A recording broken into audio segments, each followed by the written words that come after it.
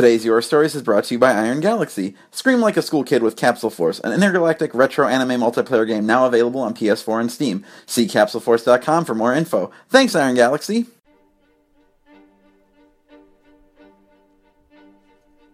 Your Stories is a wonderful opportunity to share all the highs and lows of being a nerd. You know that hobby you have that you don't talk to anyone about? It's a secret you don't like to share because it might make you feel weird. Maybe you're into something different. Comic books, fantasy football, push-ups. Your Stories, to me, has been this really kind and welcoming space where people just have the guts to be really honest, and they share their voices and their stories with everyone there, no questions asked. I've heard stories about all those things. Maybe not a lot of push-ups. I maybe haven't heard a lot of stories about push-ups. The Nerdalogs is group therapy meets Toastmasters.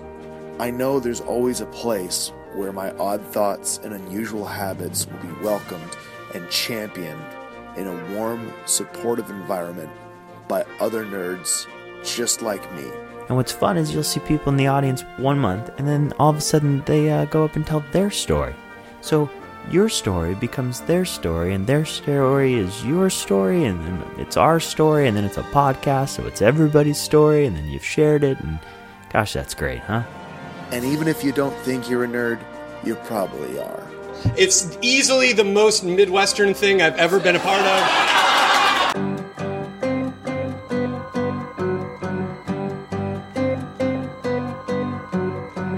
Hi everyone, I'm Eric Garneau, and this is a very cool episode of the Nerdalogs Presents Your Stories, recorded with a couple great Chicago organizations, Breather and Common Threads. The three of us teamed up to put together a lovely night of stories and songs, featuring the wonderful talents of Kyle Talley, Toby Ciatone, Larissa Zagaris, Katie Johnston-Smith, Logan Dean, Kelsey McClure, and Becca Brown, plus music from Becca, myself, and Dwight Hassler.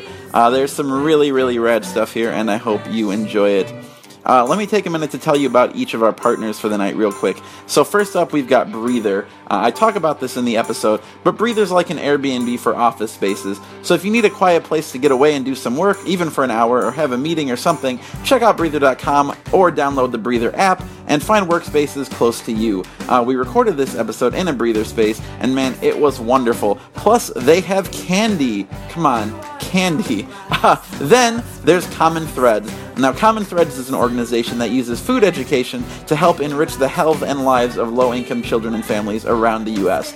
This is a great cause, and if you have a minute, please head over to commonthreads.org to read about their mission, or consider donating a few bucks. We'll put links to their site on the posting for this episode as well, but seriously, they do great work. Now for a couple more self-serving plugs. The Nerdalogs are going to be at the Denver Comic-Con this weekend, June 17th through 19th, selling our game Fisticuffs, putting on a comedy show at Voodoo Comedy Playhouse, and also running a panel on game design. It's going to be a ton of fun, so if you're in Denver listening to this, please come say hello. We also have two Your Stories this week. The first is this Wednesday, which is, of course, the 15th at Demo's Wicker Park. We're teaming up with the U.S. Pizza Museum to do a very cool episode based on the theme A Slice of Life. That's at 8 p.m. And then Sunday, June 19th at the Some Office Theater. The theme is Fringe, and we're welcoming special guests from Post Loudness, a new audio collective in Chicago that champions voices you don't always hear in podcasting. Both those shows should be a really cool time. If you'd like to share a story at the 19th show, there's still a few spots left, so feel free to email your stories at nerdalogs.com with the pitch, and we'll get back to you shortly. Now, I think that's all I have to say at the moment, so folks, please enjoy the hell out of this one. Thank you. So Dwight suggested the direction this music should go. We're going to play some breakup songs tonight. Yeah. In case you need to take a breather from your relationship. This is from one of the best albums of all time. I don't know if I need to set it up more than that. Don't do it.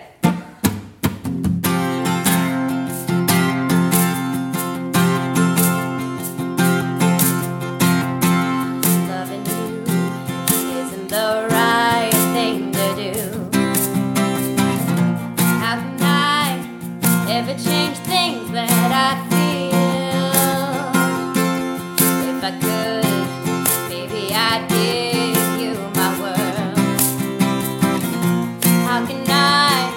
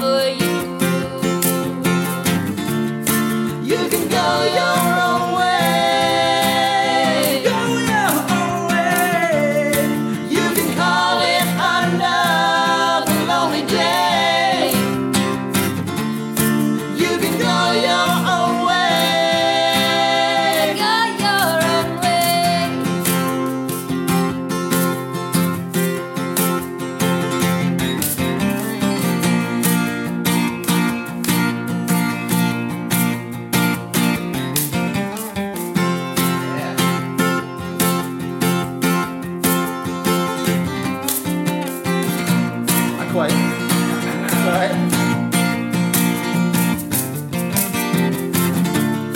You can go your own way. Go your own way. You can call it another lonely day. You can go your own way. Go your own way.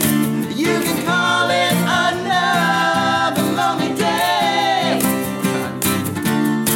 You can go your own way. Alright. I'm gonna give my guitar to Becca. You might want to check that E tuning. I'm gonna get out of here for just a second and let these guys do their thing. Dwight's gotta put his battle armor on.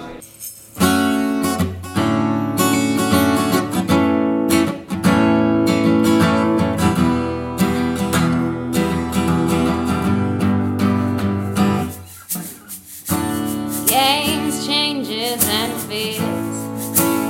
Where will they go from here? When will they stop?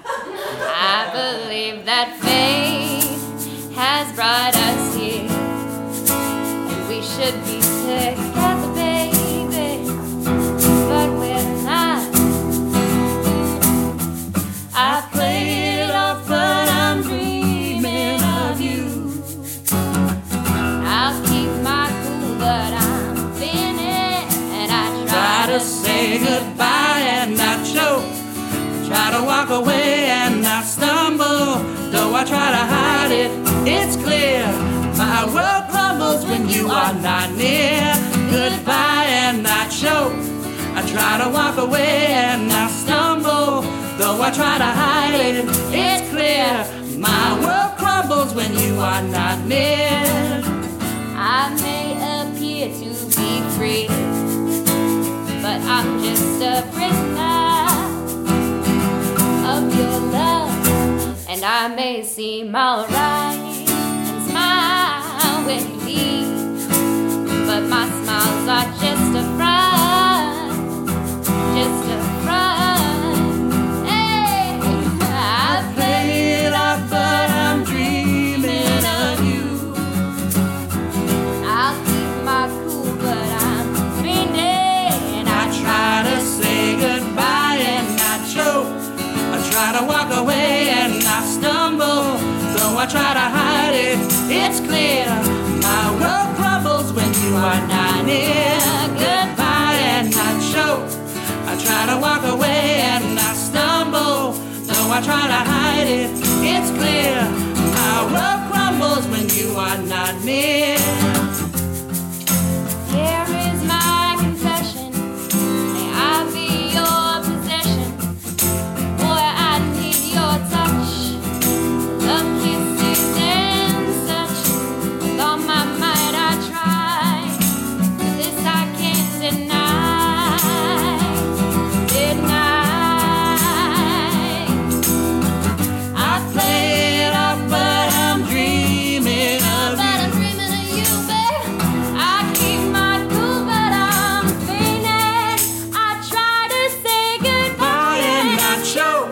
I try to walk away and not stumble. Though I try to hide it, it's clear. My world crumbles when you are not near. Goodbye and not choke. I try to walk away and not stumble. Though I try to hide it, it's clear. My world crumbles when you are not near.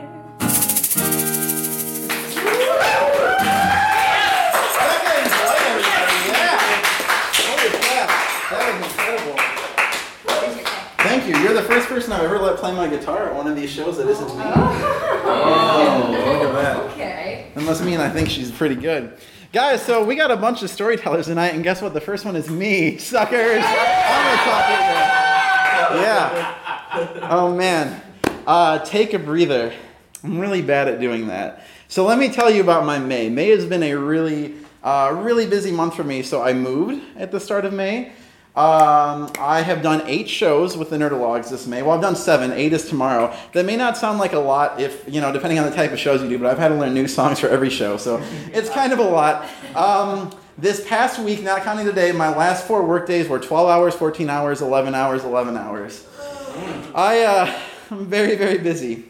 And the weird thing is I don't even hate it, but I just wish I could take a breather more often. But I look at my creative heroes, people like Nico Case and Scott Aukerman. These are people who are also unreasonably busy. And it's like, man, maybe that's a problem. Maybe I need to look somewhere else for my inspiration. Like, I love comic books. I manage a comic book store. That's where I've been for fucking 60 hours this past week. I just literally this week, I decided, you know who I'm going to get into? I'm going to get into The Flash. And that's not good. That's horrible. That is just confirming my addiction to being busy. The Flash is someone who is so fast that he can literally pretty much do everything at once. So I'm going to give you guys a little bit of comic book history, because there's a couple different Flashes that I could pick from my role model. So the one you guys probably all know, thanks to the CW TV show, which is pretty good, is Barry Allen. He's kind of the classic Silver Age Flash, the one that put on the costume that's most recognizable, kind of just the everyman relatable, like, oh, I'm this down-home guy who happens to have superpowers. Barry Allen ran himself to death to save his friends in a Crisis on Infinite Earths. So maybe he's not a great role model for me. Maybe he goes a little too fast. And then there's Wally West. Wally is my favorite Flash. Wally was originally Kid Flash. He worked with Barry. And then when Barry did die in Crisis, he kind of became the main Flash. Wally's just, an easygoing guy. He's lighthearted. He's got this sense of humor. He doesn't push himself to quite Barry's extreme, but he still works really, really hard. Wally met an end, unfortunately, when a malevolent entity stole 10 years from all our heroes' lives. As we just learned this week in DC Comics Rebirth, he was unwritten from reality. So that's the end I have to look forward to as a fan of Wally. And then there's Jay Garrick. So Jay is the very first Flash. He is the golden age Flash, as they say, the 1940s hero. He's an old guy, wears like a Hermes helmet on his head made out of metal. Jay is pretty legit, man. Jay stuck it out through all his years, even still at this ripe old age. He's still the Flash, still helping people, but he definitely knows how to slow down. He's got a wife, he's got a great family, got lots of rich friendships. He can be a hero, but he can turn it off. Maybe Jay is the kind of person that I should be like. Maybe Jay is my Flash. But then I think, I don't know, man. I don't know if I can be like Jay. Maybe I need some malevolent force to take 10 years out of reality, and that's how I'll finally get a breather. Until then, I'm going to keep doing this shit. I'm going to introduce our next speaker, because that's all I want to say about the Flash and being busy. I'm going to keep doing it. I had more to that story, but I didn't write it down because I was too fucking busy to write it down. So that's what I remember tonight. But no, man, things are good. I really love doing this. I love being here. Thank you all for being here tonight. I guess those are more like opening remarks in the story. And with all that knowledge of the Flash in your heads, let's please get to our first actual speaker for the evening. This gentleman, I am currently doing a musical with him. 4 of those shows I talked about this month are a musical called Attend the Tale of Danny Tanner, it imagines a world where Danny Tanner has become a murderer. One night a year he goes out and kills a drunk driver to avenge his dead wife who was killed by a drunk driver. Obviously, you all know the story of Full House. This gentleman plays Joey Gladstone in the musical. This is Kyle Talley.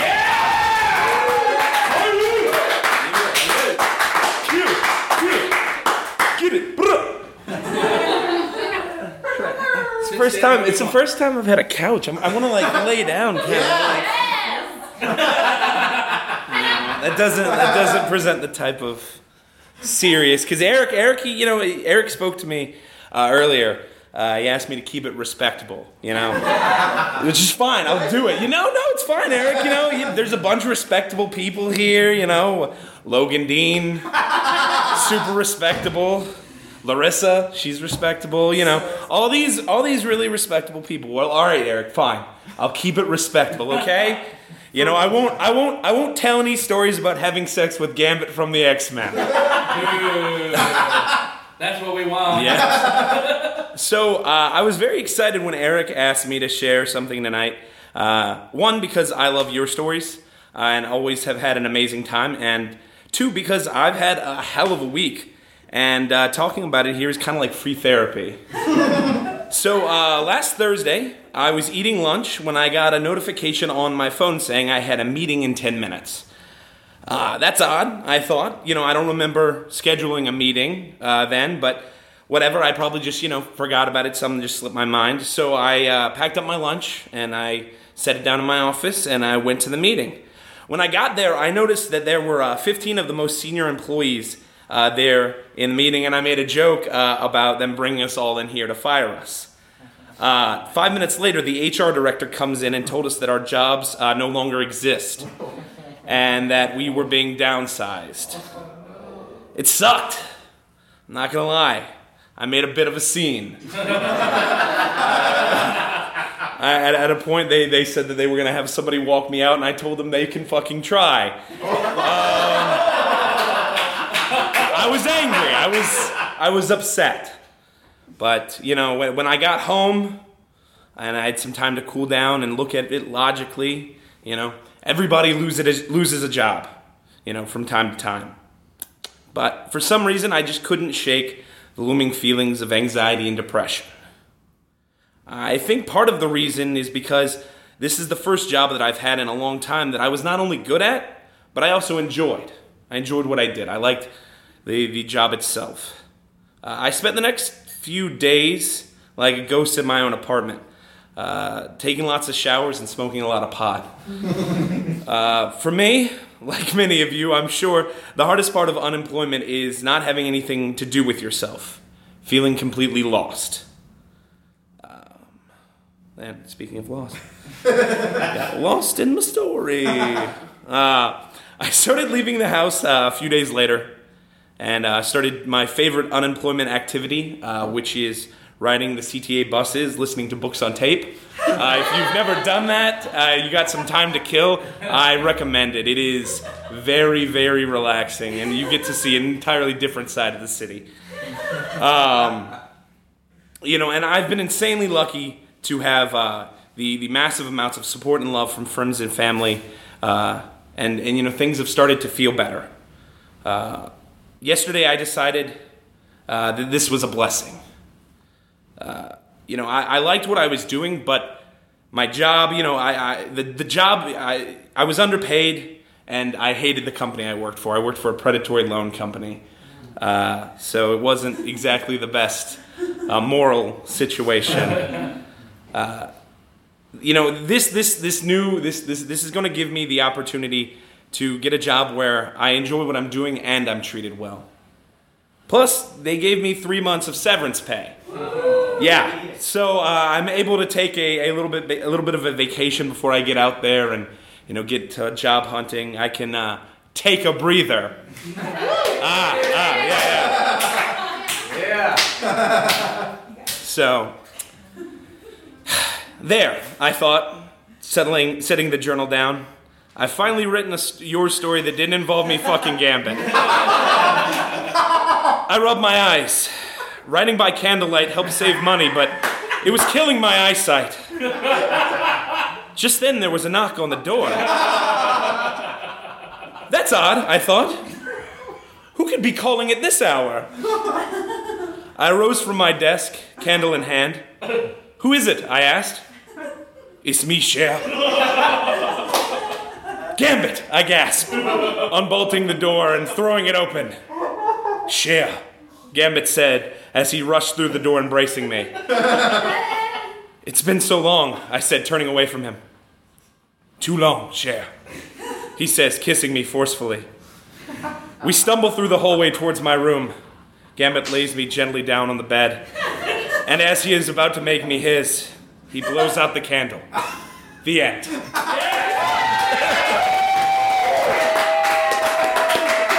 Oh my God.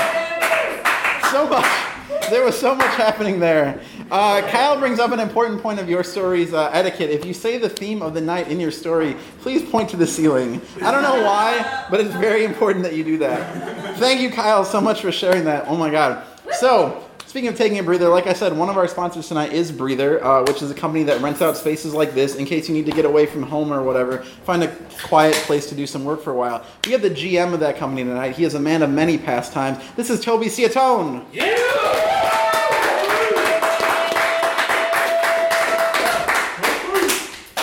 It's the most applause I've ever received for any reason. That's great. And I feel bad that my story is also a Gambit sex story.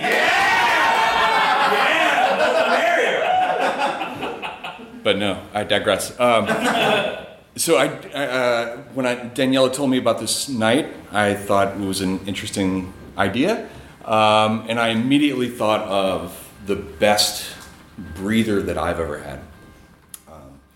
And as you mentioned, I've had a lot of weird jobs in the past. I've been a tequila salesman. I peddled frozen pizza out of a converted airport shuttle van.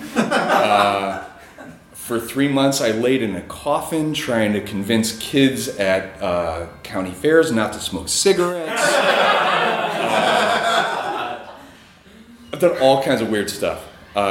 This is the least weird job I've ever had, I'd say. But in the context of this story, I am a tour manager for Paul McCartney's 2005 North American tour. And what that entails is, it sounds way sexier than it is. It's a lot of merchandising, a lot of counting stuff, a lot of managing people that don't want to be managed, a lot of bad stuff. But part of the perks that go along with that particular job are that you get to ride on the tour bus. And when Paul, or Sir Paul rather, are on the plane, you get to ride on the bus. And riding on the bus is pretty cool. There's Macallan 25 in there, there's like a bunch of people wanting to party. If you want to party, then you do that. And it's awesome. So the very last night was from Vegas to LA. The Staples Center was the last venue for this particular tour. And I became good friends with the security advisor for the group. And he was a Scottish guy. We'll call him Mick.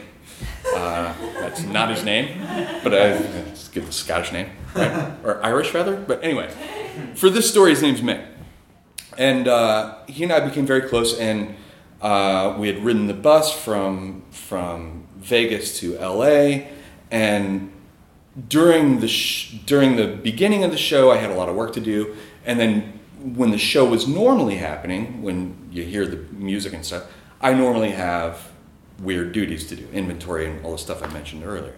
So this particular time, I decided I was going to take a breather. Yeah. So I figured the last show, I'm going to enjoy it.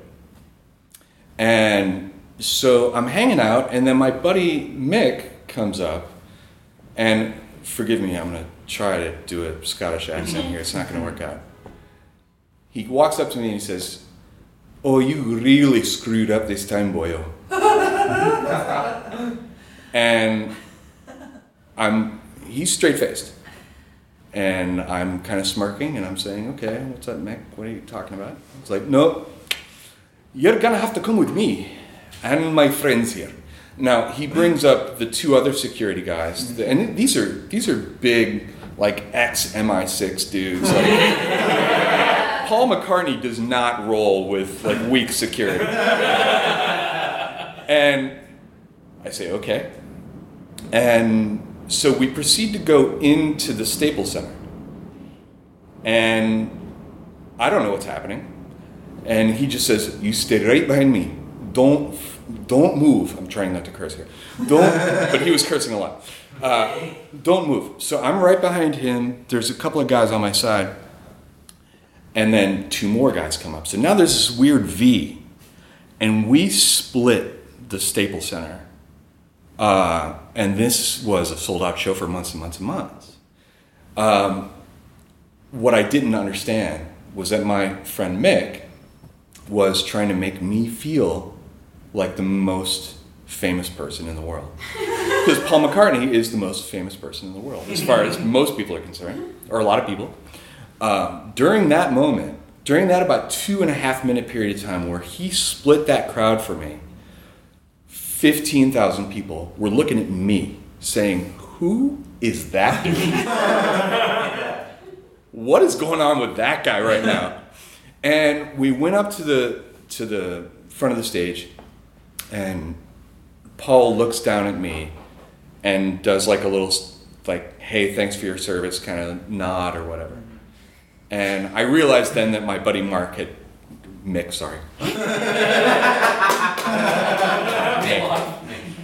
had completely set this thing up to just screw with me, basically. And so we go backstage, and I say, what was that about? That was amazing, but what was that about? And he said, and then he pulls out a pair of pants that I had left on the bus. And he says, that's what fucking happens when you leave your pants on a tour bus. I'm glad I took that breather.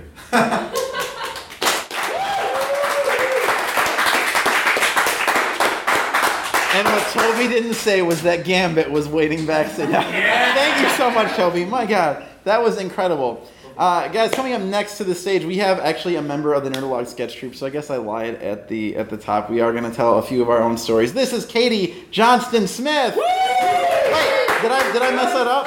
Oh, I flipped that. Hold on. This isn't Katie. Larissa, you're in the Nerdalog. Nope. Coming up next, we have a friend of the Nerdalog. She just actually successfully kickstarted a really wonderful project called Taylor Swift Girl Detective, which is an illustrated book in the vein of Nancy Drew or the Hardy Boys, starring Taylor Swift and her best friend Lorde. She is not a member of the Nerdalogs, and I'm sorry that I got the order wrong. This is Larissa Zagaris.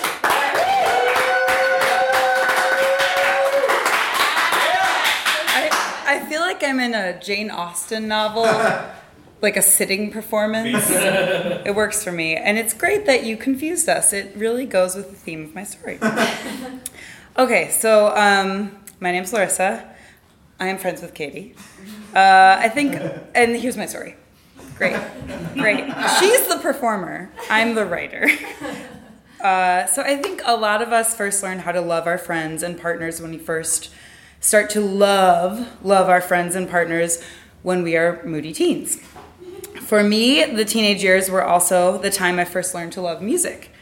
So much of the teenage years involved self-discovery by way of self-definition and self-proclamation. I love this, therefore I am this. Close friends, boyfriends, and say David Bowie, Morrissey, Belle and Sebastian, The Cure's album Show, gave me the blueprint to being myself. When I was a teenager, I knew who I was because I loved what was me. Writ large but small but large across the south suburban roads I would endlessly terrorize with my best friend Jamie. The CD player I would mercilessly abuse with whatever emotionally charged glam rock or sad Brit pop I could find at the UCD store. The backseats I would fall in obsessive, gorgeous love in again and again and again. Being a teenager is a lot like being a toddler. Only you have the added benefit of being able to French kiss and write Smashing Pumpkins lyrics and bubble letters on your backpack. You are literally, for the first time, discovering your body does cool stuff in a conscious way. You are discovering your heart feels things in a conscious way. You are discovering music that no one has ever before discovered, and it's awesome in the truest sense of the word, and it's yours. And you're infinite, and everything you feel and love is yours for this moment and forever, and you breathe it, eat it, sleep it until you discover the next band or bestie or boyfriend. What is easy to forget about teenage land versus adult town is that discovery is not necessarily the be-all, end-all of human love.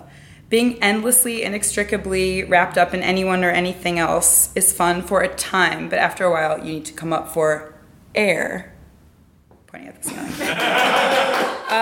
Some point along the passing of the torch from the last generation of olds to the current one gathered in this room today, I think we have all confused the old teenage way of loving someone, breathlessly, consumptively, obsessively, with the right way of loving someone. Yes, we all culturally pay lip service to being our own person, keeping a balance in friendships and love relationships, but who out there among us doesn't feel a flush of, yeah, when we experience the punch-drunk madness of being part of a squad, having a ride or die, finding true love, and abandoning that true love when you find an even truer love that makes you feel ever more giddy and alive. I refer to this personally as the Lisa Frank stickerification of emotionally regressive and nihilistic Mad Maxi times. It is a self-destructive, self-limiting set of behaviors. I don't want the idealized way to love a friend or lover to be dictated by an idealized version of the way I did so in the 11th grade. But when I was 25-ish, I met a friend who made me feel like I felt about best friends in the 11th grade. And I was hella Lisa Frank Mad Maxie about it. She was my ride or die. She made me feel understood, defined, infinite, beautiful, powerful, unalone, known. And I think I did the same for her. We did everything together. I could list this forever, but for narrative, economy, everything. We ate, breathed, dreamed each other. We spent all of our time, all of our energy together. She was married. I was single. I wondered why it felt like we were kids, being best friends and having sleepovers, but I didn't care enough to investigate that feeling. It felt too good, having this perfect, no space, no breath friendship. We were one person. I never had to feel alone. Until she had an affair, and then a divorce. And I knew almost every step and every slip down the road to ruin she was running, and I tried to take on all I could until I just couldn't anymore, or wouldn't. And as much as I hated to admit it, she had taken on the human role of the Cure's show album, something I loved to death, but just didn't want to listen to anymore. I wasn't outright cruel about this. I was heartlessly cruel about this. I downshifted my role in her life, I'm gonna cry. As she upshifted into a new group of friends, I became alternately wildly jealous of and thankful for. I needed a break, but lacked the emotional wherewithal to say as much clearly. The silence and breath that had never existed between us began to last for hours. Days, weeks, months, until a year and change had gone by, and all I knew of her was gleaned from internet stalking. Until all I shared of hers was the past. Until the truest mark of our ride or die-ness was me not talking as much shit about her as everyone else, because I loved her more, and missed her more, and needed her. Because part of me was her. Because as bullshit as obsessive friendship and love is, it is usually born out of a sense of finding your tribe. Someone who speaks your language, someone who you get and who gets you, who makes you better or makes you want to be. David Bowie doesn't stop being David Bowie just because you're tired of the rise and fall of Ziggy Stardust. Katie hadn't stopped being Katie, and I hadn't stopped being me. What I had done in our year apart was grow. I learned what it was like to make new friends, less obsessively and more healthfully. I fell in love and out of it. I made so many mistakes. I had my own affair. I made so many bad calls. I learned what it was like to be abused. I learned what it was like to stop being abused. I learned what it was like to rebuild myself from scraps out in an emotional desert of my own making. I learned how to follow through on myself and create my own self-esteem, not tied to the love or brain of someone else. I learned what it was like to leave the nursery.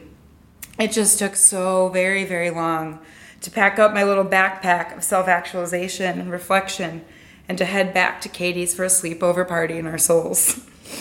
When we finally reconnected after our very long breather, rebuilding our friendship, thank you, snaps, felt like brutally re-breaking a bone so it could knit together properly. I would like to see the set of Lisa Frank stickers for that. I am better friends with Katie now, not because we are ride or die bestie, sister, BFF, squad goals till the end bitches, but because we're our own people. Because instead of needing breathers, our relationship has breathing room. Instead of nonstop conversation, we have meaningful ones. A lot of the time, they're about boys and UTIs.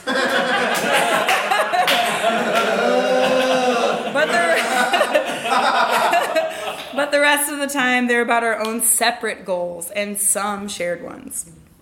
One band I grew to love in as an adult has a song that goes, "Be my head and I'll be yours."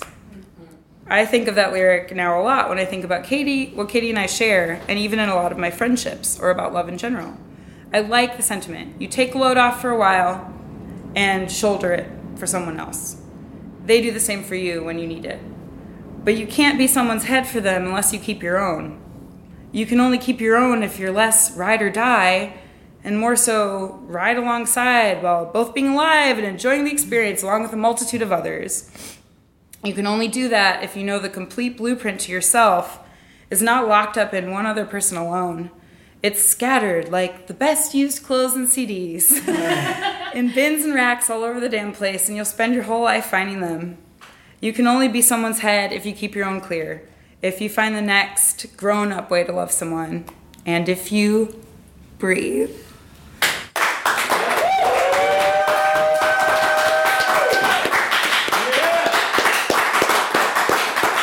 Thank you, Larissa.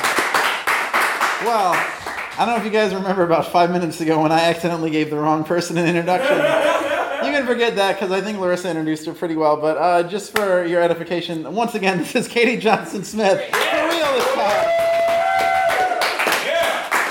Hey, thanks. Thanks. Now we're all crying. It's fine. We're all crying, not just me and Larissa. All of us are crying. Hello.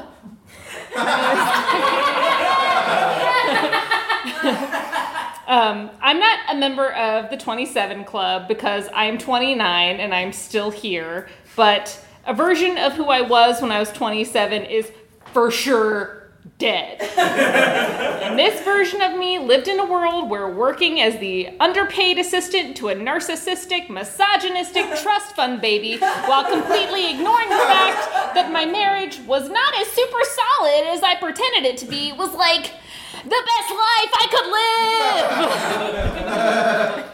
live. I lost my place. All right.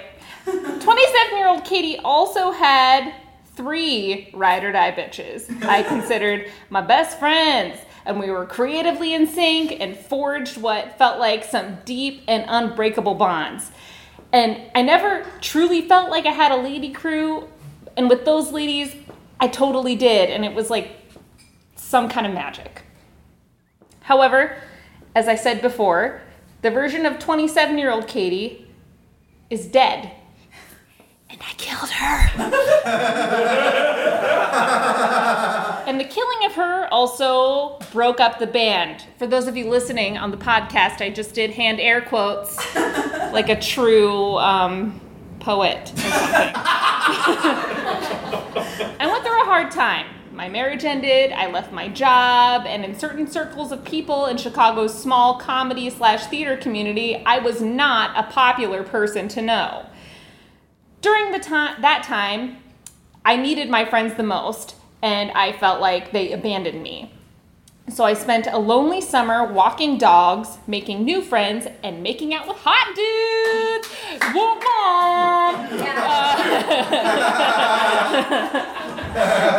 I also spent a fair amount of time resenting my former ride or die bitches. I would see them post pictures on social media together at parties I was not invited to. I would read the creative things they collaborated on and stew because I was, in a way, I guess, their jealous ex-girlfriend. As I was social media stalking them from afar, I noticed they stopped posting as many pictures together and stopped collaborating on as many things. It seemed like maybe we all kind of broke up and we lost each other, and that it might have happened without me doing anything. Because I guess that's what happens with adult friendships, or any relationship really. Either you grow together or you grow apart. Either it ends or it doesn't. Tools exists for those who have ended a romantic relationship. And society understands that, oh yes, a romantic relationship has ended. You should mourn that. You should feel something. But if a friendship fails, how are we supposed to grieve? I'm glad I killed the 27-year-old version of myself, and I don't mourn her anymore. I've also realized that it is a lot to ask of anyone to stand by you while you self-destruct, because people have their own shit to deal with. And just because someone isn't actively in your life for a little bit doesn't mean they'll be out of it forever. And Larissa mentioned to me today that she was listening to this song by the band Chicago a lot. And so I listened to it too. And here are some lyrics that really resonated with both of us. Everybody needs a little time away, I heard her say. from each other. Even lovers need a holiday, far away from each other. Thank you, everyone, for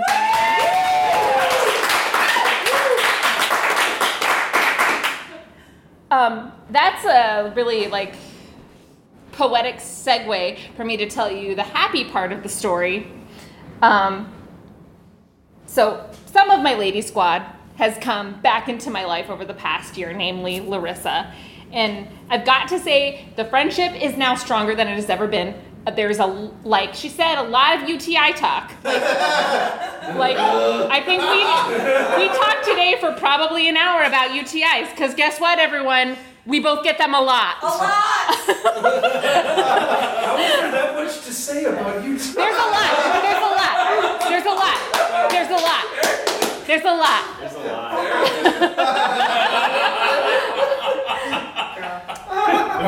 And also aside from the UTIs and the boy jibber jabber, our friendship is a lot healthier because we know how to support each other both creatively and emotionally, and also by really building each other's self-esteem up a lot, because I will also say we're both a lot hotter than we were 2 years ago.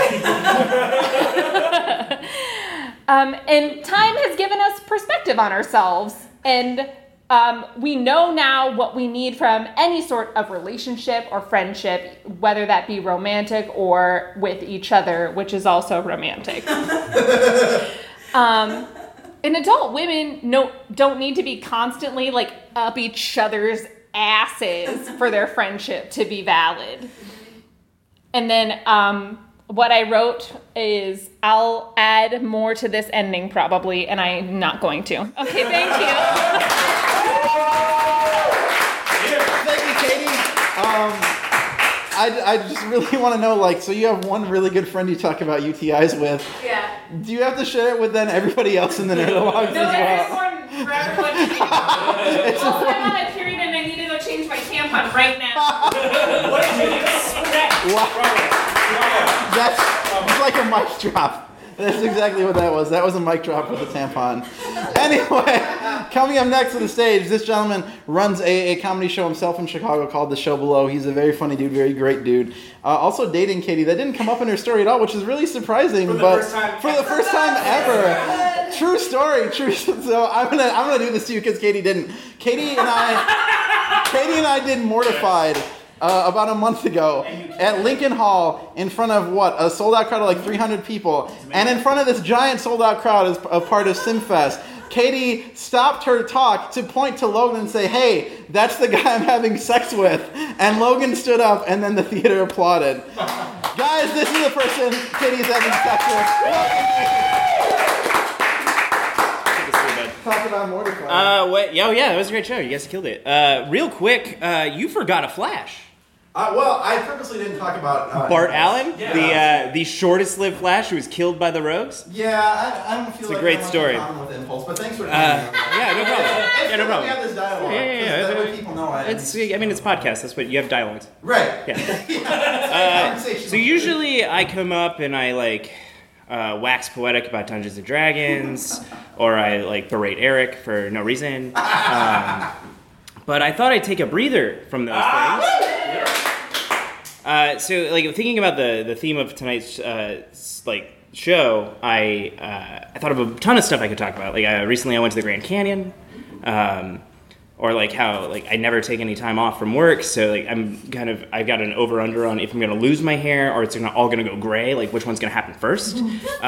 Instead, I wrote a list of the best scenes in movies that are around the plot device of breathing. Now, you could argue that every scene in a movie is a little bit about breathing, but these are the ones that are specifically focused on breathing. So number 1 is Harry Connick Jr. in Independence Day. There's a really great scene where they're flying away from alien spacecrafts, and he's like, I can't breathe. And Will Smith is like, no, you gotta keep your mask on. And Harry Connick Jr. is like, nope. And he takes it off and then proceeds to die. Number 2 is the rebreathers that the Jedi have in Episode 1. Why do they have those? Do they go underwater a whole lot? Because their kit is just a belt, and that's like a thing in it. Not like an ace bandage or like another hand, but rebreathers that they use to go visit the frog people of Naboo. Number 3 is the scene where Harry eats that bundle of squid worm tentacles in Goblet of Fire so that he can breathe underwater. Yeah. We all know that one. Oh, Jesus. I totally forgot to do a spoiler alert before this. Thanks. Sorry, if you're listening on the internet, don't listen to this. Number 4 is any scene where someone freezes to death in space. There's a lot of really good ones. Sunshine has a good one. Event Horizon has a really good one. There's a really good fake-out freeze to death in space in Guardians of the Galaxy. Spoiler alert. Number 5 is the entirety of Deep Blue Sea. Because I held my breath the entire time.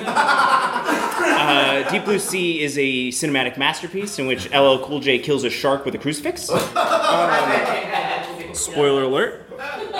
Speaking of sharks, the Jaws diving scene where Richard Dreyfuss is investigating a shipwreck and a corpse pops up to meet him. That's still in my top 10 childhood scares of all time.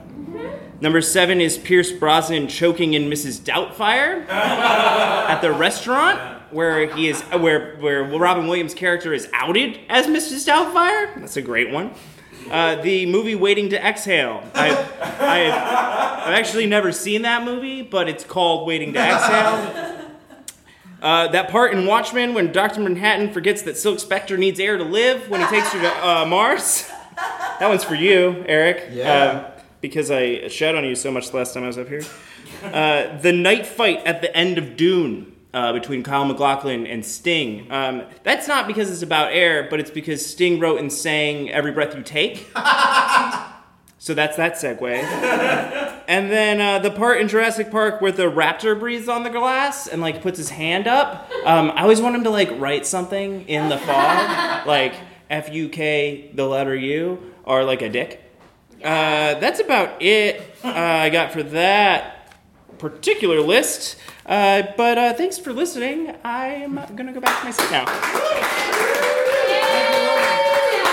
Yeah, last time Logan did the show, he got mad at me for something he dreamed that I didn't do to him. Yep.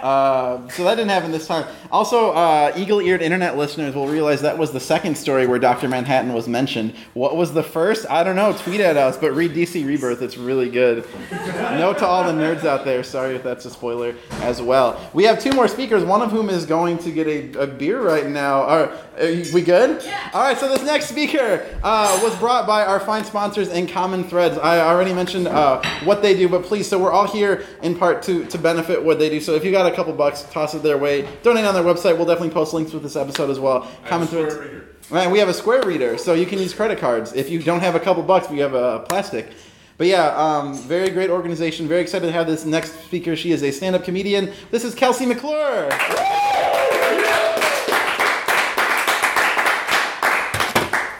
So before I moved to Chicago, I lived in St. Louis, and I produced comedy shows there. It's my favorite thing in the world to do. I love comedy, and St. Louis was like a growing town. A lot wasn't happening, and I kind of got to be the person that would bring people into town. And one of the jobs of bringing people into town is making sure that they're happy, And it was always comedians, and there was there's a code word. Comedians on the road, they can't really take weed with them because if they get pulled over, then they go to jail or get tickets they can't pay, so on and so forth. So usually if somebody wanted me to have some weed for them when they got to town, they'd be like, oh, I like to party. And I was like, okay, cool, no big deal. And this one guy in particular was coming in from New York, and he sent me an email, and I was like, ugh, don't say the party word in the email. He's like, bringing my friend that's coming with me really likes to party, and then put 20 explanation points after party. I was like, okay, so I have to get him a whole lot of weed. So they got to town, and with an ounce of weed shoved in my crotch, I walked to a bar next door to Busch. It was next door to Busch Stadium to go meet him to give him his party goods, because they were also in town for like 4 or 5 days. So it was like, I don't know how he's gonna smoke all this, whatever. Maybe it's not that hard. I don't know. And I get there, and I'm like, I got this stuff with me. And he was like, oh, you don't have a purse? Where is it? And I was like, in my pants. And he's like, oh, well, what'd you get? And I was like, I got you an ounce of weed. He was like, oh, I don't really like smoking weed. Like, it's like, it like calms me down. He's like, I wanted to party. And I was like, oh, okay. And I happened to work at a music venue at the time, so it was like, I got this, no big deal. He's like, well, how much money do you think I should give you? What's your rate? And I was like, I don't know. I've never done this before. So he goes to the ATM, and homeboy pulls out $700 because that was the most that ATM would let him pull out, and also he had already pulled out like $400 or $500 earlier in that day. So he walks over and he just like at the bar just hands me the money. And like Dare told you like how to say no, but they didn't tell you how to say no when there's like a lot of money around. So he says, just go get me as much as you can, and whatever like is like on top of that, like you can just keep for yourself. I was like, okay. So I walk back to my car with the weed still in my crotch and $700 cash, and I get in the car and I sit down. And I'm like, you're going to jail. You're about to go to jail. I turned on the radio, and this is why I just decided to do this story, is because Ludacris's Breathe In, Breathe Out. And I was like, we're fucking going to Drug Town. And I was driving at the time a 1991 Mitsubishi Eclipse. That I had rear-ended somebody in on an icy road and never got fixed. So I would just get pulled over just because. This is the forefront of my mind as I start off on my little adventure for the day. I didn't know what to do. I had never bought these kind of drugs before. I knew people at the music venue that I worked at, like one time I kicked open the door because I thought somebody was taking too long to poop, and they were just like blowing lines off the sink. Like, I knew that these things were around, I just didn't know who I had to talk to. And also, as a complication, a very good friend of mine had OD'd the week before. So the people that I typically would have asked about this, I didn't want to be like, hey, I'm trying to buy a whole lot of drugs. Praise Mikey. But there was a show that night. There's an EDM show. And I was like, I'll probably be able to find somebody there. So I drive down to where the show is, and I see my buddy Robert walking down the street, and I pulled over, and I was like, man, do I have a story for you. I don't know what the hell I'm going to do, but I have $700 in cash, I have an ounce of weed, and I need to buy some drugs. And he was like, I got a Molly guy. I was like, you have a Molly guy?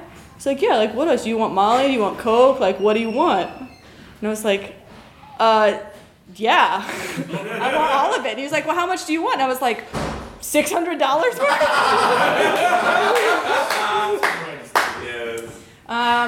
So he's like, yeah, let me make a phone call and just hang out here. And I was like, no, I'm going to go inside. I have an ounce of weed in my crotch and $700 cash. I would like to be like in a building where nobody can see me. I don't know also why I never took the weed out of my crotch. It wasn't like it was just like in the panties. I feel like I should, yeah. It wasn't like prison weed. It was like 26-year-old white girl not knowing how to sell drugs weed. So he just walks out, like, very nonchalantly. He's like, yeah, he'll be here in, like, 20 minutes. Like, okay, cool. What do we do? It's like, I don't know. So we just sat there and waited outside for his drug dealer to pull up. And it was a really strange experience. And so this guy shows up in a 1998 black GMC conversion van. It's like, that looks like a drug dealer's car. Apparently stereotypes exist for a reason. And so the transaction happens, and we exchange money, and I get all of the drugs, and then I drive them to the guy who wanted all of the drugs. The whole time I was like crying. I was thinking like of all the nice things my mother had ever said to me, because I was like, I'm gonna need to remember these when I'm in prison. And unload everything, and that was just it. Like, I didn't have any more drugs on me. I had made $100, and I just sat there in the toilet stall for I don't know how long, and just like thought about my life, and that I was a server at a bar and worked at a music venue, and that in half an hour I was able to just rally up a shitload of drugs, and if that's where I wanted to be, I took a real breather. You know what I'm saying? And that's it. I didn't go to jail, guys. Thank you. Kelsey. Definitely not in jail. Definitely doesn't work for any reputable beer sellers or brewers. Man, that was wonderful. Guys, we have one more storyteller tonight, and then we're going to take you home with a song. You saw this lady up here singing her heart out earlier. Now she's going to talk at you. This is Becca Brown.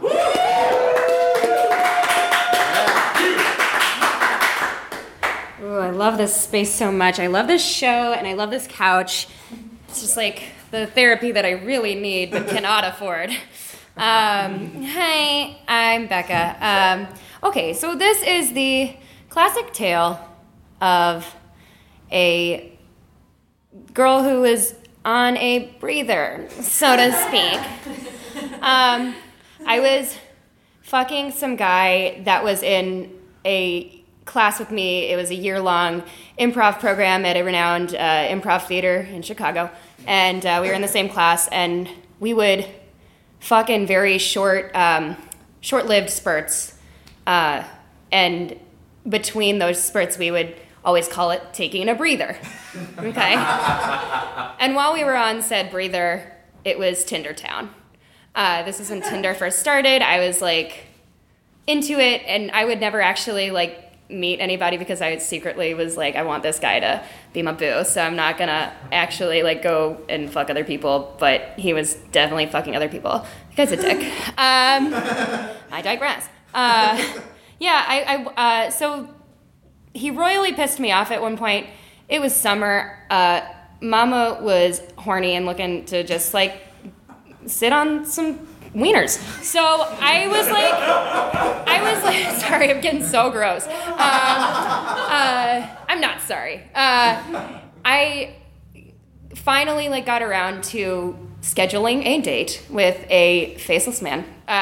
He wasn't faceless, his pictures were on there, and we had like two, three like Facebook mutual friends on Tinder, which is a feature that they have.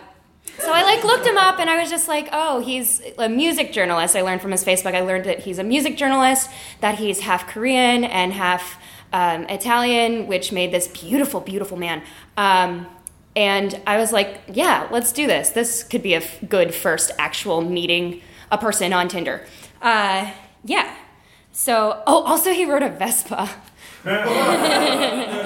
So we scheduled a date. We met at Bangers and Lace, which has a bomb-ass grilled cheese with a cold gazpacho type situation. Anyway, I got there. He's blackout drunk already. I'm like, oh boy, here we go. And he's like, catch up to me. And I'm like, yeah, okay, I'm going to have to probably. So I drank a handful of Negronis. A handful meaning 5 Negronis. I'm the kind of person that has different personalities with different liquors, and gin specifically turns me into a goddamn criminal mastermind. So that is important to this story. You should know. But then like things like whiskey and beer turn me into my own personal cheerleader, and I buy myself presents like a 10-foot long iPhone cord. I never leave my bed. It's great. But gin, I drink 5 Negronis. I'm pretty tanked. Still not as tanked as Tinder John. Yeah. He is tanked. And he's like, let's go back to my crib. I live in Pilsen. And I'm in college at this point. I go to UIC, so I'm like, yeah, Pilsen's close to my house. I could do this. I could sleep over at this stranger's house. It's cool. So we Uber back to his crib. in Pilsen. He left the Vespa. It's cool. He didn't drunk drive me on his Vespa to Pilsen from Wicker Park. And we're sitting in his living room. We're smoking rolly cigarettes and drinking more beer at this point. And he was just like, it's getting late. You want to go lie down? And I was just like, yeah, but it's sticky hot summer. And I like to, before I fuck somebody, like wipe my boob sweat. I'm a human with problems. I mean, therapy, am I right? Yeah, so I'm like, I need a breather for a second. I literally said that to him too. I remember specifically saying, I need to go take a breather. And I helped myself to his bathroom, wiped my titties down, and I was like, I can do this. I looked at myself in the mirror. I was like, you're gonna fuck a stranger. I'm going to bring this in. We had not kissed. We had not touched each other sexually at all at this point. I go back into his room after I've splashed water on my face and wiped down my breasts. And he's passed out, butt naked, on his bed with a condom on his flaccid wiener. No! Yeah. The story does not end there, friends. Okay? I'm like not gonna stay at this boy's house in Pilsen. I don't care if it's so close to my class the next day. Like I'm like, no. This guy assumed that we were gonna bone, even though like we totally were. But but the fact that he assumed it made it not okay to me. I took a picture, which I still have. Fuck that guy, weirdo. Tinder John, man, what a creep. Yeah, I took a picture, and then I was like, not gonna pay for my own Uber, right? It's 3 a.m, but I don't deserve to have to pay for this Uber. Negroni Becca takes Tinder John's phone and tries to unlock it, and I couldn't get in. There was a password, so I was like, fuck. I grabbed his wallet, I grabbed his credit card, I entered his credit card information into my Uber account. I had to go out of my way. I was a fuck up in college. I had to go out of my way to grab his ID to check his zip code, to put it in the Uber thing. I really wanted to go home. I lived in Andersonville at the time. So it was a surcharge, and the only thing that was available was one of those fancy black cars. I was just like, you know what? No, fuck this guy. I deserve this black car. He also made me pay for all my drinks at Bangers and Lace, all 5 Negronis, and Wicker Park can be pricey. So I get this black car. I find out that the Uber costs $75 to get me from Pilsen to Andersonville, right?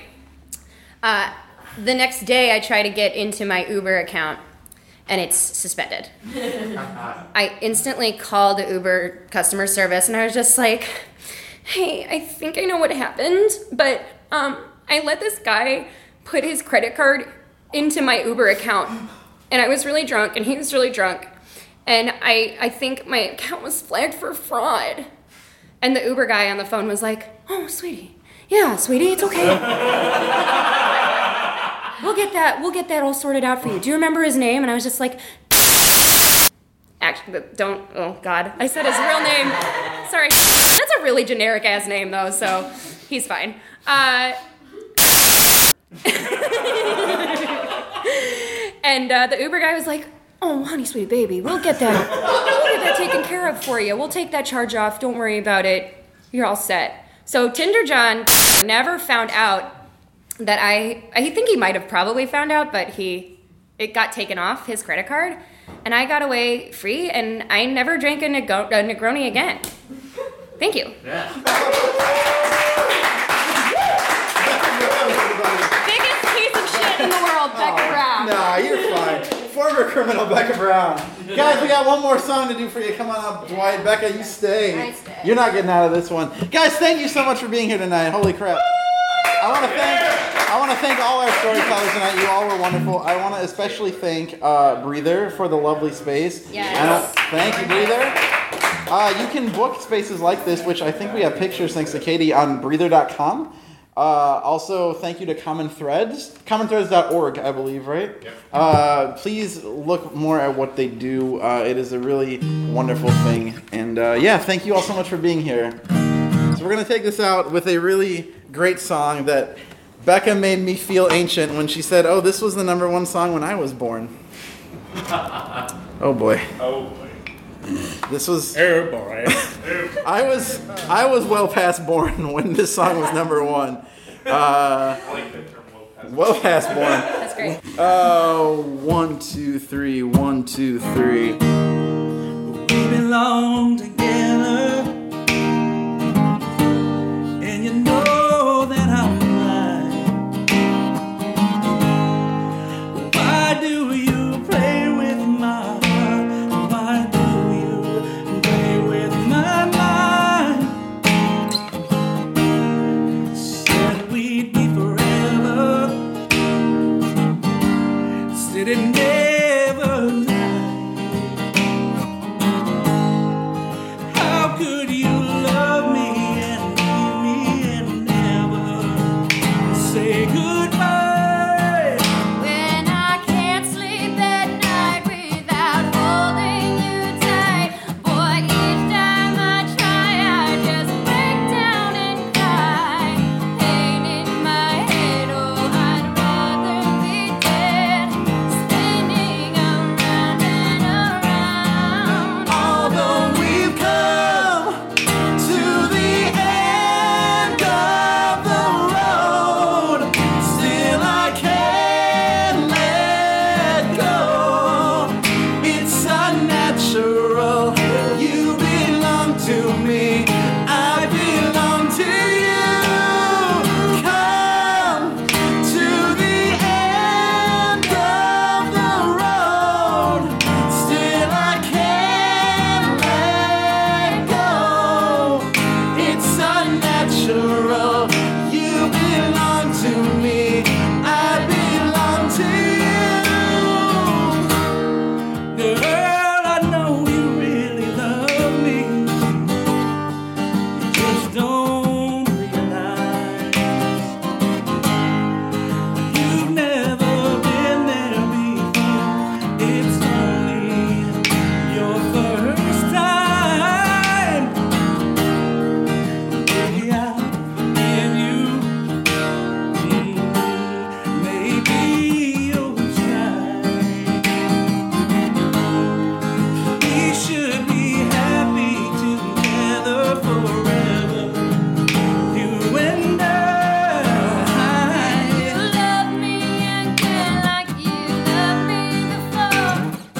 This time I want you to love me much more.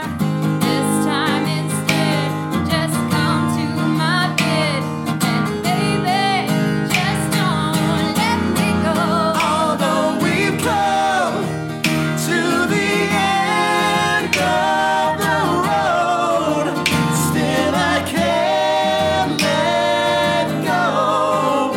It's unnatural. You belong to me, I belong to you. Come to the end of the road, still I can't let go. It's unnatural. You belong to me, I belong to you. Girl, I'm here for you. All those times at night when you just hurt me and just run out with that other fella. Baby, I knew about it. I just didn't care. You just don't understand how much I love you, do you, girl? I'm here for you. I'm not out to go out and cheat on you all night, just like you did, baby. But that's alright. Hey, I love you anyway. And I'm still gonna be here for you, girl. Till my dying day, baby. 'Cause right now I'm just in so much pain, baby. 'Cause you just won't come back to me. Just come back to me. Yes, my heart is lonely, baby. My heart hurts, baby. Yes, I feel pain too. Baby, please. To my bed, baby, don't let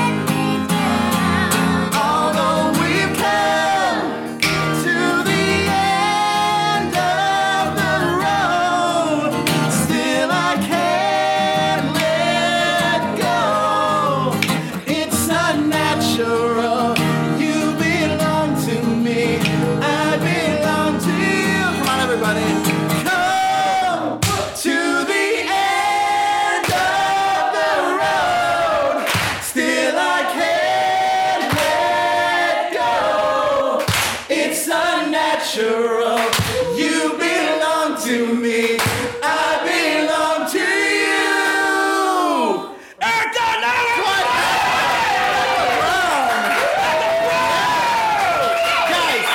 Real quick, let me say, this is our first official show with Becca being part of our group. She is so fucking good at this. Give it up for Becca. Thank you. Who's doing the little? Oh, dude! Yes. I'm so happy someone was doing it. That was awesome. That was so great. Your Stories is a proud part of the Chicago Podcast Co-op. If you enjoy Your Stories, you might also like Open Ended. Hosts Cher Vincent and James T. Green take a weekly dive into topics like tech news and code switching, and gender, all wrapped in the comfort of listening to two best friends disagree. For more on Open Ended, go to openended.fm.